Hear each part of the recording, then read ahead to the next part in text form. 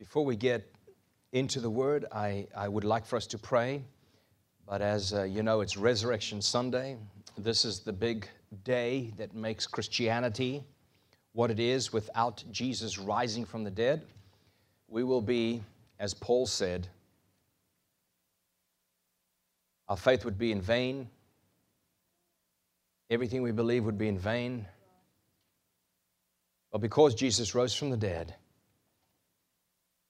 He showed Himself to many at one stage. He showed Himself to 500. We have many witnesses that were alive at the time that they were used as witnesses. That's important to know. When Paul claimed that there were all these witnesses, most of them were still alive. And that stands up in court today, even still. So let's pray as we get into what God has for us today. Father, thank you for your word. Your word is your will. Jesus, you are the Word made flesh. When we submit to your word, we are submitting to you. When we elevate your word, we are elevating you. When we celebrate your word, we are celebrating you. Today, Father God, I thank you that your word will take root in our hearts in a greater way than before. In Jesus' name, amen. I want to speak to you about the greatest announcement ever made. The greatest announcement ever made.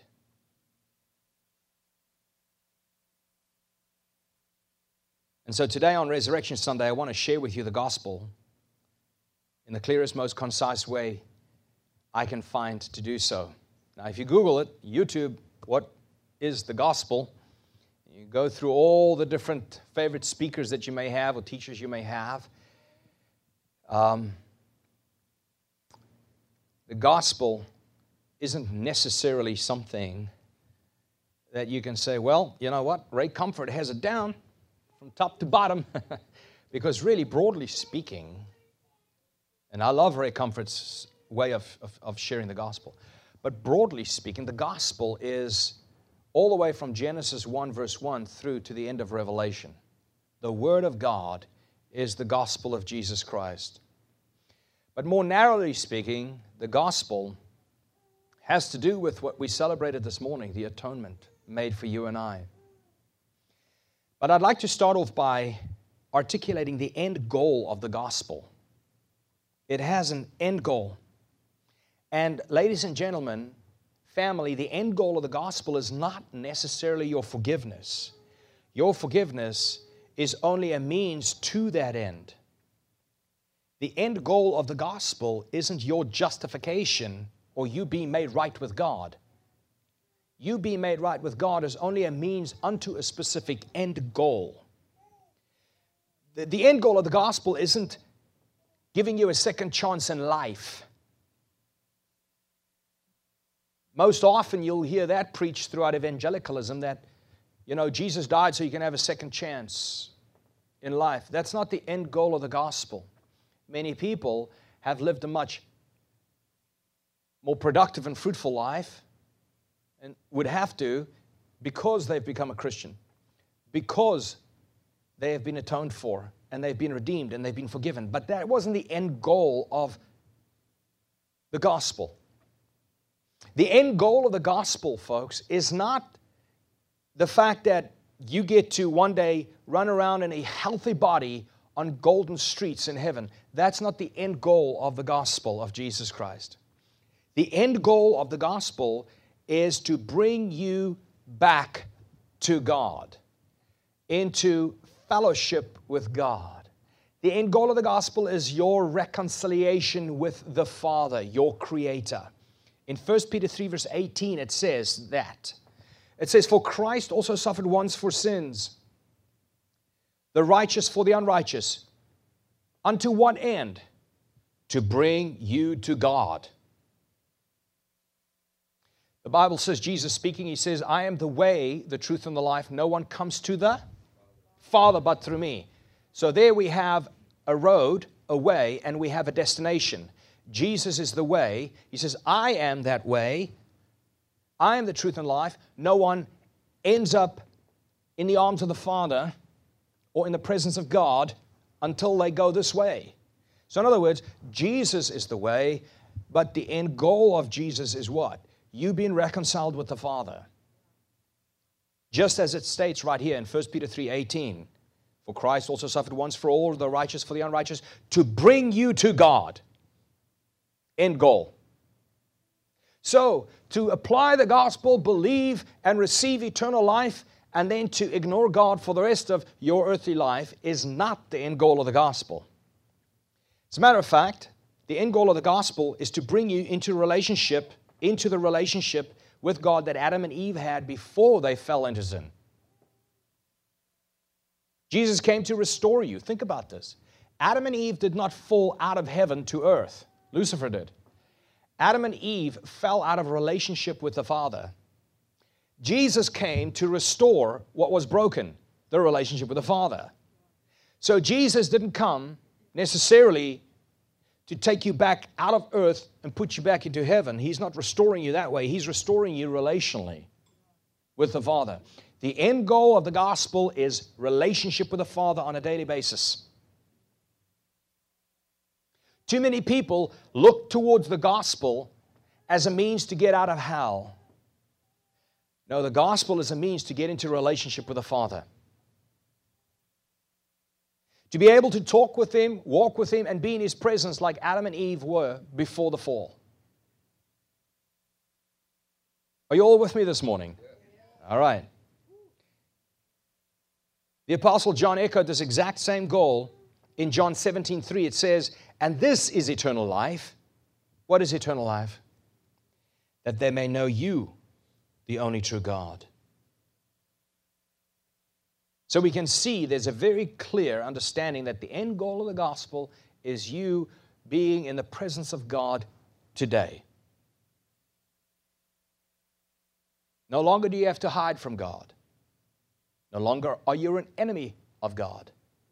No longer is He an enemy of yours with His wrath abiding upon you. Romans 8 verse 1, there is therefore now no condemnation for those who are in Christ Jesus. God no longer condemns them. Why? Because all of God's wrath against your sin fell on Christ, and you are now forgiven and reconciled with God the Father. So what is the gospel?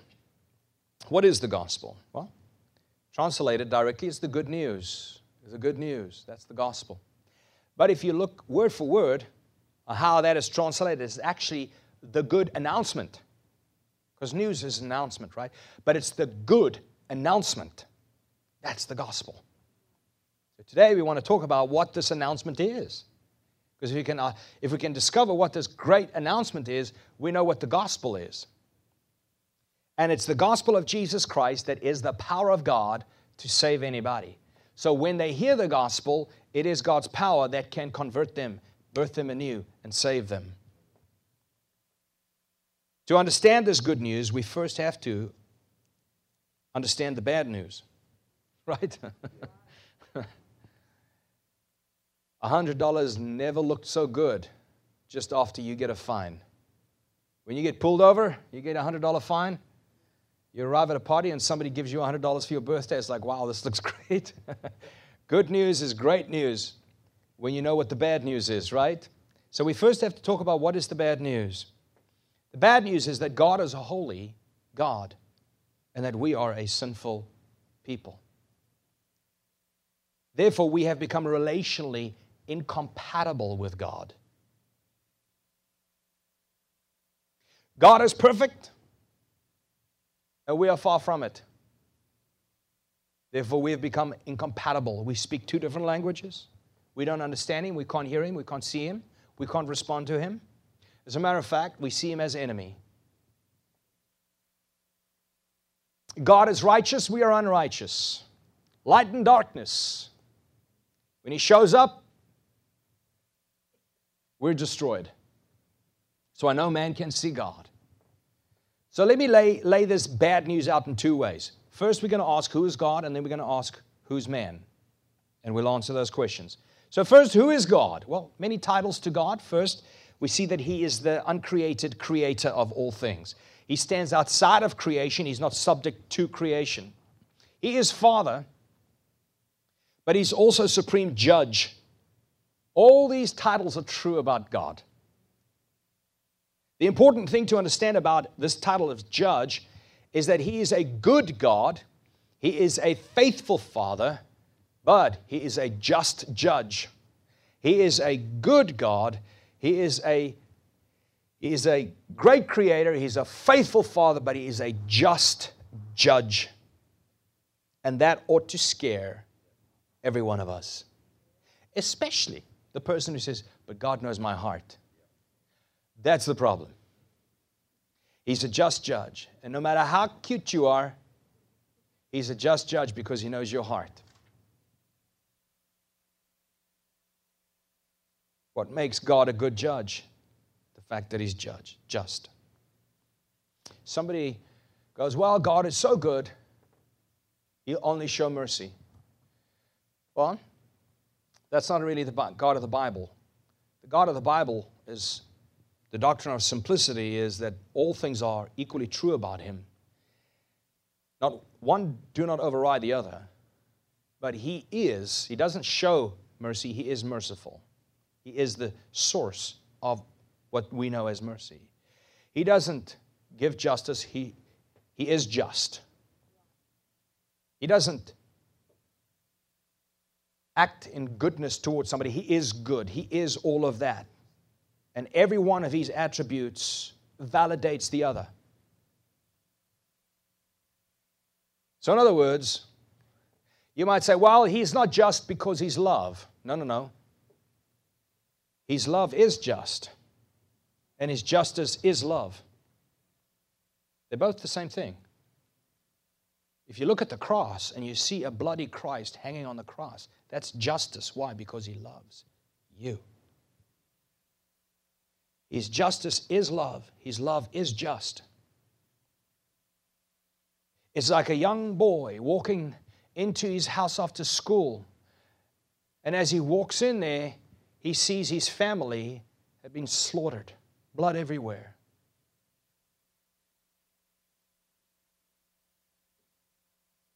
They catch the murderer. And the murderer is brought to trial. And this murderer steps up front before the judge. And this young boy that saw his whole entire family slaughtered by the hands of this murderer, sitting in the back of the court, waiting to see what this judge is going to say. As the murderer walks to the stand, the judge looks up and the judge says this: "Aren't you lucky? Today is my birthday." And I'm just in such a good mood. I'm going to tell you, you've been a very naughty boy. But you know what? I'm going to just show mercy today. You're free. Don't ever do that again, okay? Don't do that again. And the murderer walks out free. While this young boy who saw his family slaughtered is standing in the back. When a judge does something like that, it infuriates everyone, doesn't it? Why? Because of the injustice done to the boy, not just over the fact his family got slaughtered, but that the criminal wasn't brought to justice. You see, God is so good. As a judge, He's so just, He's so good. He doesn't take bribes under the table. He doesn't judge subjectively based on how he feels, whether it be his honeymoon or his birthday. It's not a subjective thing to God. God is just. All weights have to be balanced equally. Every crime has to be paid in full. Every one. That is why our God is so just that every single sin will be paid for in Christ or in hell forever. Where would you like your sins to be paid? In Christ. Because we stand before a just judge. He is good. He doesn't take bribes. He's not subjective. He doesn't have friends that he pays that pays him off. No. He's a just judge, which makes him good. That's why God is good. And I'm amazed that people sometimes, they're living in sin and they go like, well, God is good. God is good. God's good. Well, that's the problem. He is good. And that's why you're going to be paying for those sins. Somebody's paying for them. Right? And it's not true that, well, Jesus paid for them 2,000 years ago, so I can keep accumulating them without conscience. That's not how it works. The proof that you have been justified is the fact that you are being sanctified. Put it in these terms. The proof that you got saved is that you are becoming more and more like Him every day. Your sins burn you. You can't sleep. You wake up with sweats because you know, God, I don't want to sin. I hate to sin. That's what Paul said. In Romans chapter 7, it bothered him. If your sins don't bother you, if you are not fighting your sins today, but you are pursuing them willingly and unrepentantly, that's a concerning sign, because that shows that regeneration didn't really take place, right? So the only proof I have that I am saved is the fruits of my life. That justification or sanctification is happening in my life, which proves that I have been justified, and therefore if I have fruits of justification, in other words, if I'm being sanctified daily, and I'm wrestling I'm not saying I'm sinless, I'm just wrestling my sins. I hate them after I've done them, I hate them. That's the only proof I have that I will one day be glorified. So sanctification proves that you've been justified, and it proves that you will be glorified. Sanctification is a wonderful thing. Stop telling people like, don't feel guilty. Don't feel guilty. Oh, you should feel guilty.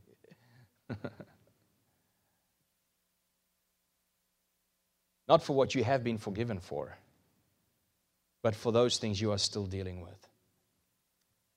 So, we see that He's a good judge. He's a just judge. But there's one more thing that's very important. Not only is He a perfect creator, a faithful Father, but a just judge, but He's also a perfectly holy God. What does it mean that He's perfectly holy? There's no shadow in Him. He's just light. He's light. And all sin, darkness, when a light is put on, the darkness that existed in front of that light disappears, is expelled, is destroyed. That's why we cannot stand before God without also dying. He's a perfectly holy God, and we are not. That's why we are no longer relationally compatible with God.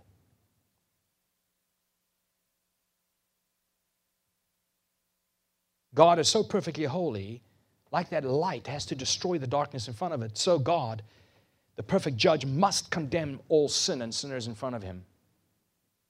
He has to do it in order to remain perfectly holy. If He did not, if He started playing with sin, if He started just winking at sin, if He started taking deals under the table in order to not judge sin, He would no longer be perfectly holy. So the problem is, how does this perfectly holy God forgive us without first killing us? How does He forgive us and still remain just and still remain holy? How does this judge look at that criminal and say, okay, you know what, you're forgiven, without that judge being unjust? How does He do this? Well, He allows that sin to be paid elsewhere, which is on the cross. That sin is not paid on the cross. Yours is paid for. That's why He can legally declare you forgiven. He remains just, and you become forgiven in the process. So we talked about who God is, but who is man? Man is a fallen creature. This is the one thing you never hear anybody talk about. Man is actually fallen. I just saw an article this week. Somebody from the New York Times wrote that it's time for us to give up God. Why? Because, come on, God, why haven't you put an end to this war between Russia and the Ukraine? I mean, really, could there be a God that's good that allows all of that? Well, this guy, of course, as short-sighted as he is and as blind as he is in his sin, doesn't realize that man is actually fallen. And if you look throughout history of man is so fallen, so corrupt, so evil. Consider all the evil that man has done to other men throughout ages. That's because of the fall that took place in the garden. You see,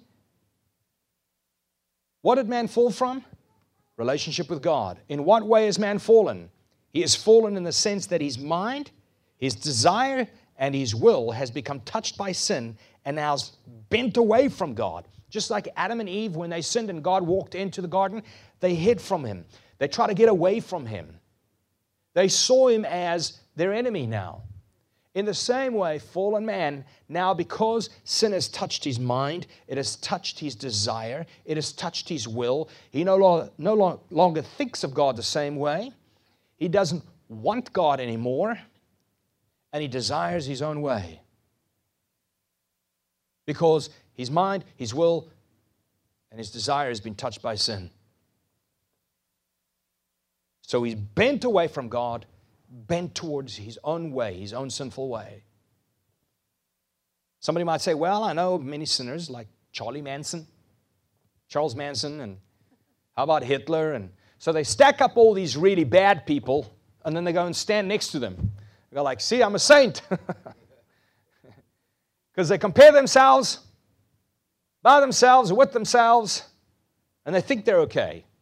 If you were to go walk around downtown and you ask anybody, why would God let you into heaven? They would say, what?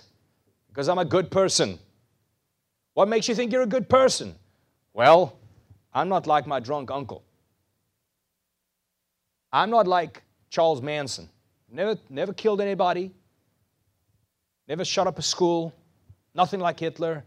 I'm good.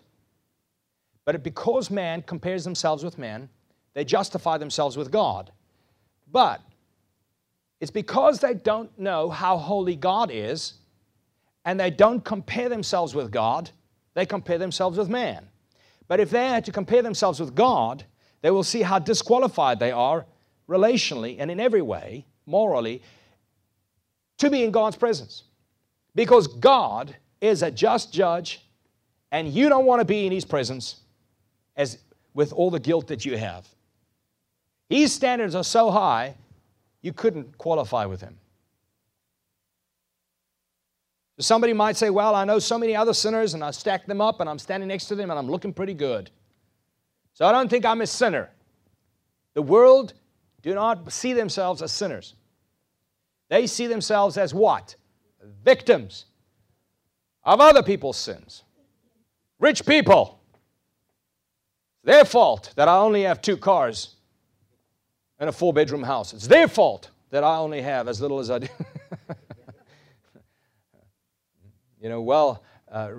Wealth is relative, isn't it?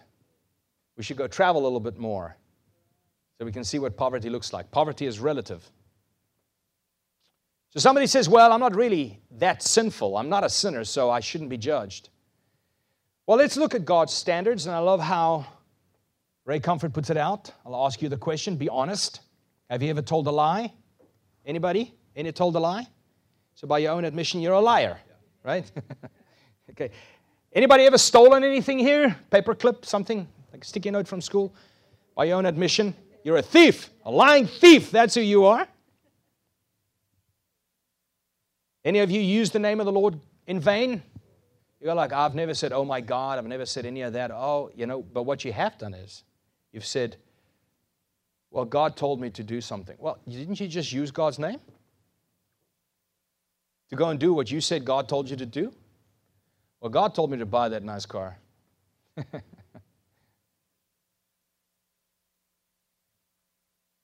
How many of you have ever used God's name? Yep, every one of us. How many of you are lying right now? All right. We're stacking up these sins as we go. Have you ever lusted after somebody else in your heart, which Jesus said is equal to the sin of adultery? Well, of course. So by your own admission, you are therefore a lying thief with an adulterous heart that blasphemes God. Okay, so how are we faring before a perfectly holy God?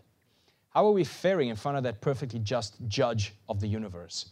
Not good. So what I am saying is, there isn't a person, and people really bash Christianity for that. Nobody is claiming, when they stand on the pulpit or when they're ministering to somebody else, they're not claiming that they're perfect. They are saying, come with me. Come, let us go and repent before God. None of us are perfect. We've all fallen short of the glory of God. We've all sinned. We were all born into sin. We have a sinful nature, and because of that, we have a record of sin, and both of these are going to be condemned by the perfectly just judge unless these two big problems fall upon Christ. If it's judged in Christ, there is therefore now no condemnation for those who are in Christ. If it's not in Christ, it will be judged in hell forever.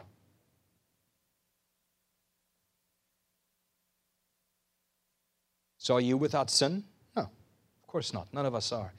1 John 1:8 says, if we say we have no sin, we are deceiving ourselves and the truth is not in us. If we say we are without sin, we're liars. For all have sinned and all fall short of the glory of God, Romans 3:23.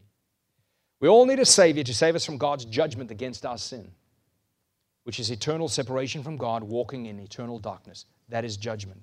Separation from God forever, walking in darkness forever. Isaiah 59 verse 2 says, but your iniquities have separated you from God.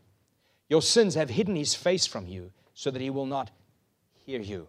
What's He saying? He says, you and I have been separated from God by what? Our sin. Jesus came to carry that sin. Folks, do you know that the Bible is the only religious writing that speaks with absolute clarity and authority as to where man comes from? It's the only religious writing that speaks with absolute clarity and authority as to why man exists. Purpose. Origin, purpose. The Bible is the only religious writings that speaks with absolute clarity and authority as to what man's single greatest problem is. Sin. Sin.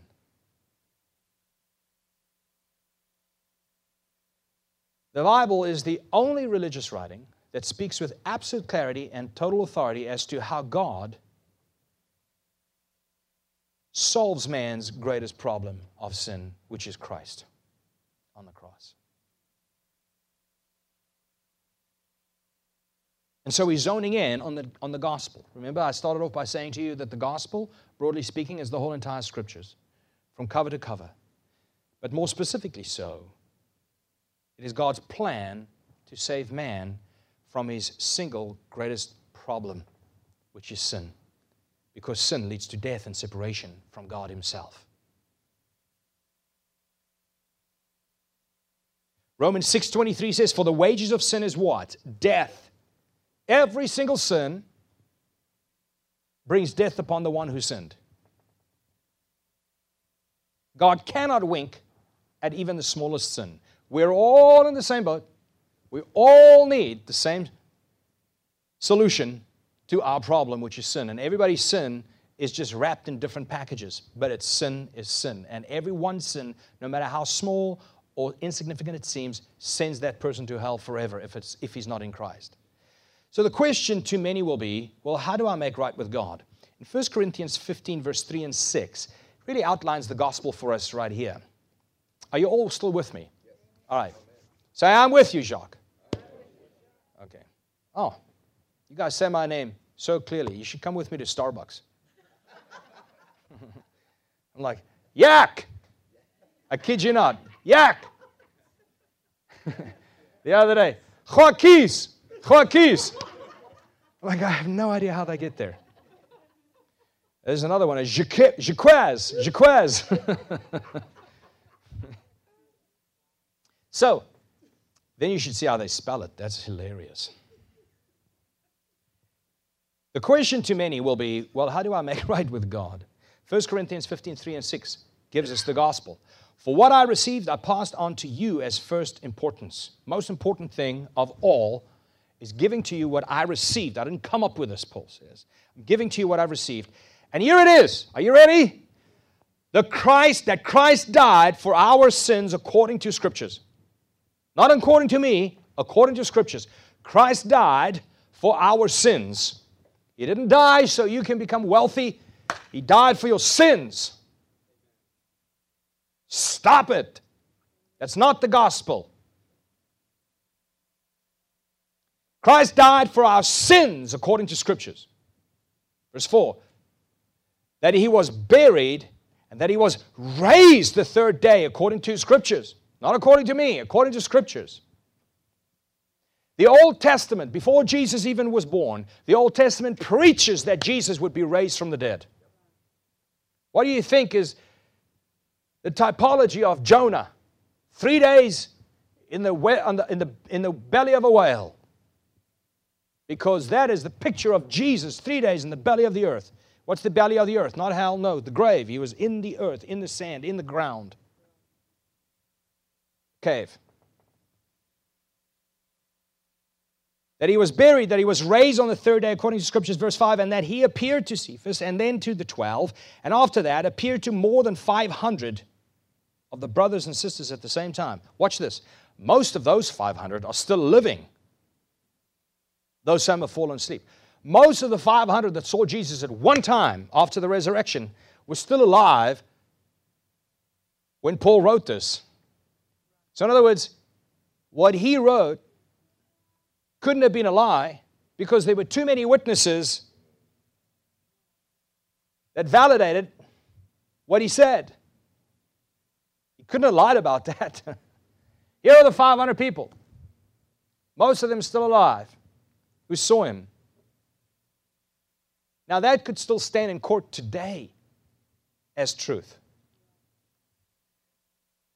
So here Paul says to them, I received the gospel, and here it is that Christ died for your sin, the atonement, that He was buried and that He was raised, which is the validation of what happened on the cross. And we have many witnesses to verify this. So let's outline God's good news, or this good announcement to humanity. The gospel is understood by spiritual significance connected to 4 different historical events. Watch this. I wanted to outline it this way so that you will never again forget the gospel and that you'll never again have a problem sharing the gospel. It's important that you know how to share the gospel because if you can share it, it means you know it. And if you can share it, it means somebody else can be saved. God can use you. So I want to outline it so clearly that you will never forget it again. There are 4 events that are very clear in your mind already. And there are spiritual significance that's connected to each one of these 4 events. And these spiritual significance connected to these 4 events is the gospel. The first is what we call, in theological terms, the incarnation. What is the incarnation? That is when God, the divine, the uncreated creator who stands outside of creation, decided to enter His own creation as a baby, as a human. The incarnation. No, it's true. He goes, oh no, I've heard this before.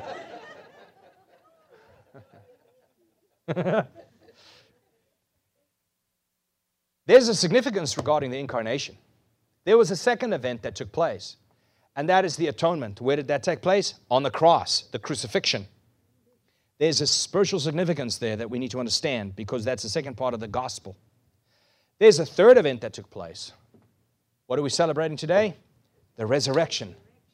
There's a spiritual significance connected to that event, a historical event. There's a fourth event, and that is His ascension. And there's a spiritual significance connected to His ascension, which is part of the gospel for you and me. So first, the incarnation, what happened there? The King is born. The King has come. That means the kingdom has arrived. When does the kingdom arrive? When the King shows up. When He starts ruling. And peace is promised. The king has come to bring peace. Now, that's not peace between Russia and Ukraine.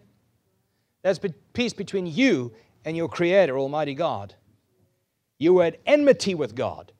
His wrath was abiding upon you, and you saw Him as your enemy. But Jesus came to reconcile you and make peace between you and God. The end game of the gospel. They actually preached that. So I'm going to use these 4 points. I'm going to show you that the apostles preached these 4 points when they preached the gospel. All right? So you will see in Acts chapter 28, verse 30 through 31. Now Paul stayed 2 full years in his own rented lodging and welcomed all who came in. Verse 31, preaching the kingdom of God. What was Paul doing? For 2 full years preaching. What was he preaching? The kingdom of God is here. God came as a young child dependent upon those who will be dependent upon Him. And He established His kingdom. King Jesus has arrived. And here Paul is preaching the kingdom of God, teaching them things about the Lord Jesus Christ with all openness and unhindered. Number 2, the spiritual significance connected to the atonement, the cross. So let me just make sure you understand this. What is the spiritual significance connected to Christmas, the birth of Christ? Is that the King has arrived. The King has been born.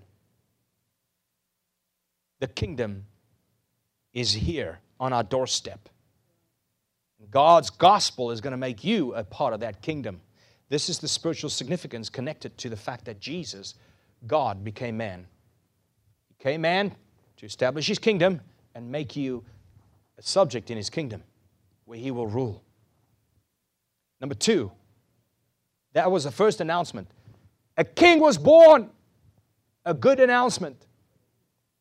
The good news, a king, the King has been born. Number 2, the atonement of the cross.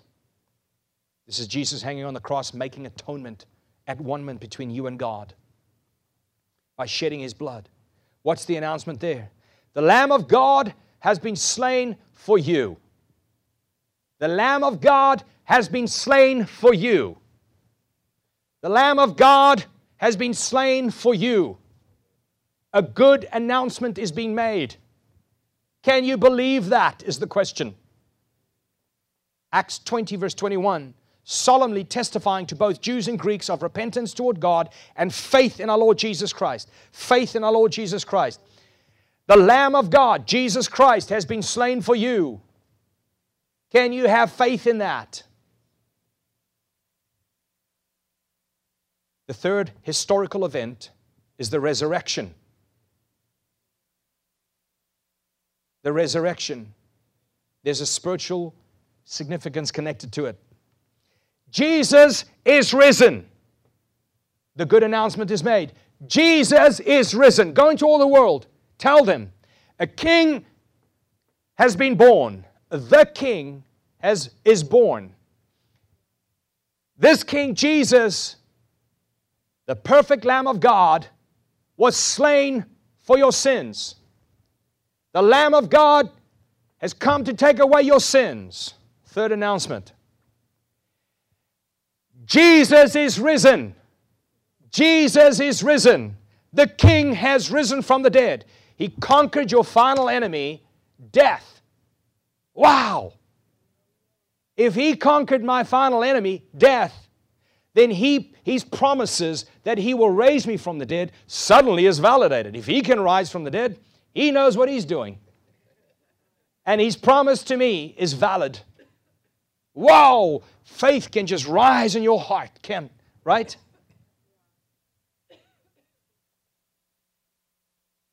Let's see them preaching the resurrection in Acts 4, verse 1 and 2. It says, and they were speaking to the people. The priests and the captain of the temple guard and the Sadducees came to them, being greatly disturbed because they were teaching the people, proclaiming in Jesus the resurrection from the dead. They were proclaiming what? In Jesus the resurrection from the dead. You will rise from the dead if you're in Christ. The resurrection of the dead is here. Jesus rose, and all those in Christ will rise with Him. Here is the good announcement being made. Can you believe it? Can you believe it? And as those announcements are going out, the fact that the King has been born,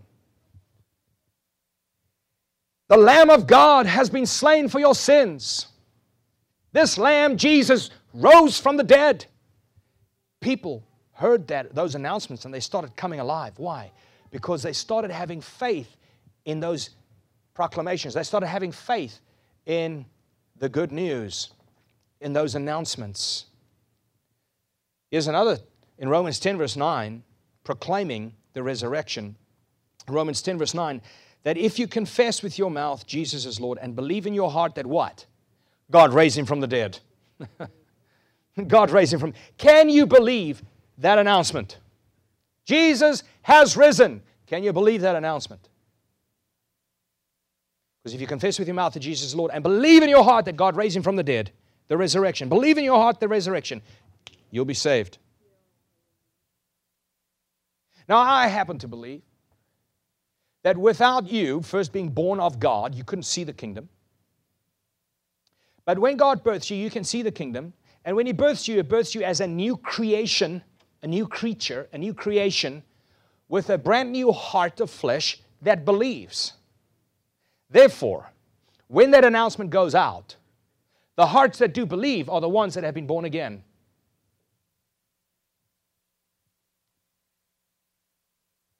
Here's the fourth announcement, the ascension.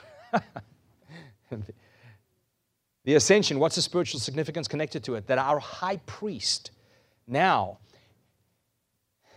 has ascended and is now seated on the right hand of the Father, doing what? Making intercession for you. You now have a high priest in heaven, standing before the just judge of the universe, the judge of all eternity, showing the price that was paid to justify you, to make you right. Jesus stands before, well, He's seated on the right hand of God with the evidence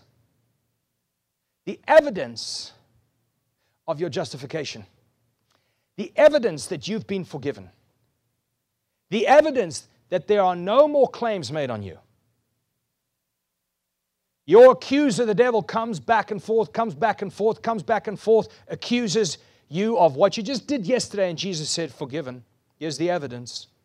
Price has been paid in full.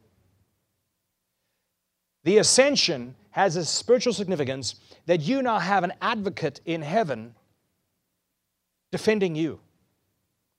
And it's not just a regular old kind of like your uncle advocate who you're paying half price to defend you. No, it's Jesus Christ Himself defending you in heaven. So this announcement goes out. He has ascended. Your high priest is representing you, and he's perfect. He represents you perfectly. That means his righteousness is what God sees when He looks at you. That means his obedience, watch this, is what God sees when He looks at you. That's what I love about the doctrine of double imputation. The doctrine of double imputation, what the Bible teaches is that when Jesus died upon a cross for you, your sins was placed into His account and His righteousness to yours. He took on your sin and you took on His righteousness. But what happens in that double imputation is also not just His righteousness, but also His obedience. God looks at you and He sees Christ's perfect obedience. Why is this true for you? Because Jesus has ascended.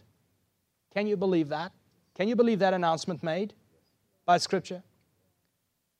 This is how we receive the good announcement. This is how we receive the good news of the gospel of Jesus Christ. We put our faith in every one of those announcements made.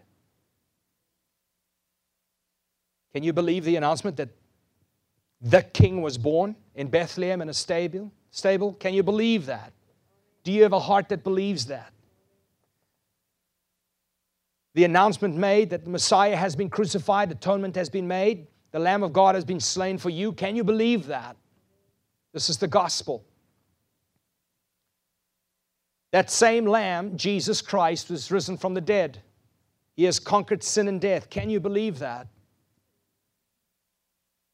This Jesus that rose from the dead has ascended into heaven and is now your high priest before God the Father, representing you, defending you as your advocate. Can you believe that? If you can believe that, you are believing the gospel. You are believing the gospel. And a result of that would be fruits, sanctification. A result of you seeing all of that which God has done for you. How could you in good conscience live outside of repentance? The apostles preached repentance before God and faith in Lord Jesus Christ. Repentance before God and faith in Jesus Christ. I have faith in Jesus Christ, but it's proven by the fact that I walk through life repenting, turning to God, turning to God, turning to God, instead of being bent towards sin. I want to close with this. The goal of the gospel is not your justification, is not your forgiveness, is not so that you won't go to hell. The goal of the gospel, all those are true, but those are means unto an end. The end of the gospel is you walking in the presence of God, fellowshipping with God, speaking to Him, and let Him speak to you. Not by hearing voices, but by opening up His Word and let His Word speak to you and speak to you. How do I speak to God? I pray. So my question is, has the end of the gospel become a reality to you? How's your prayer life? Do you fellowship with God through prayer?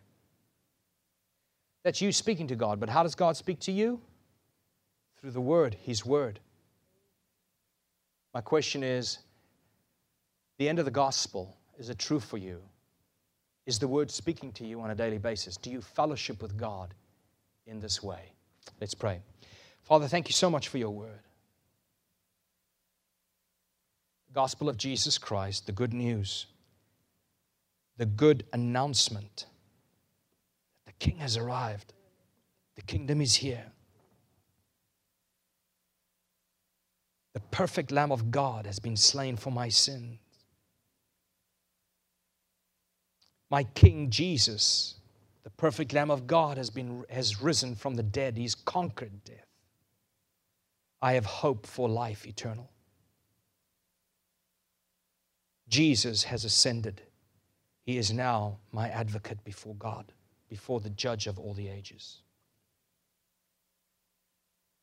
Thank you, God, for your goodness.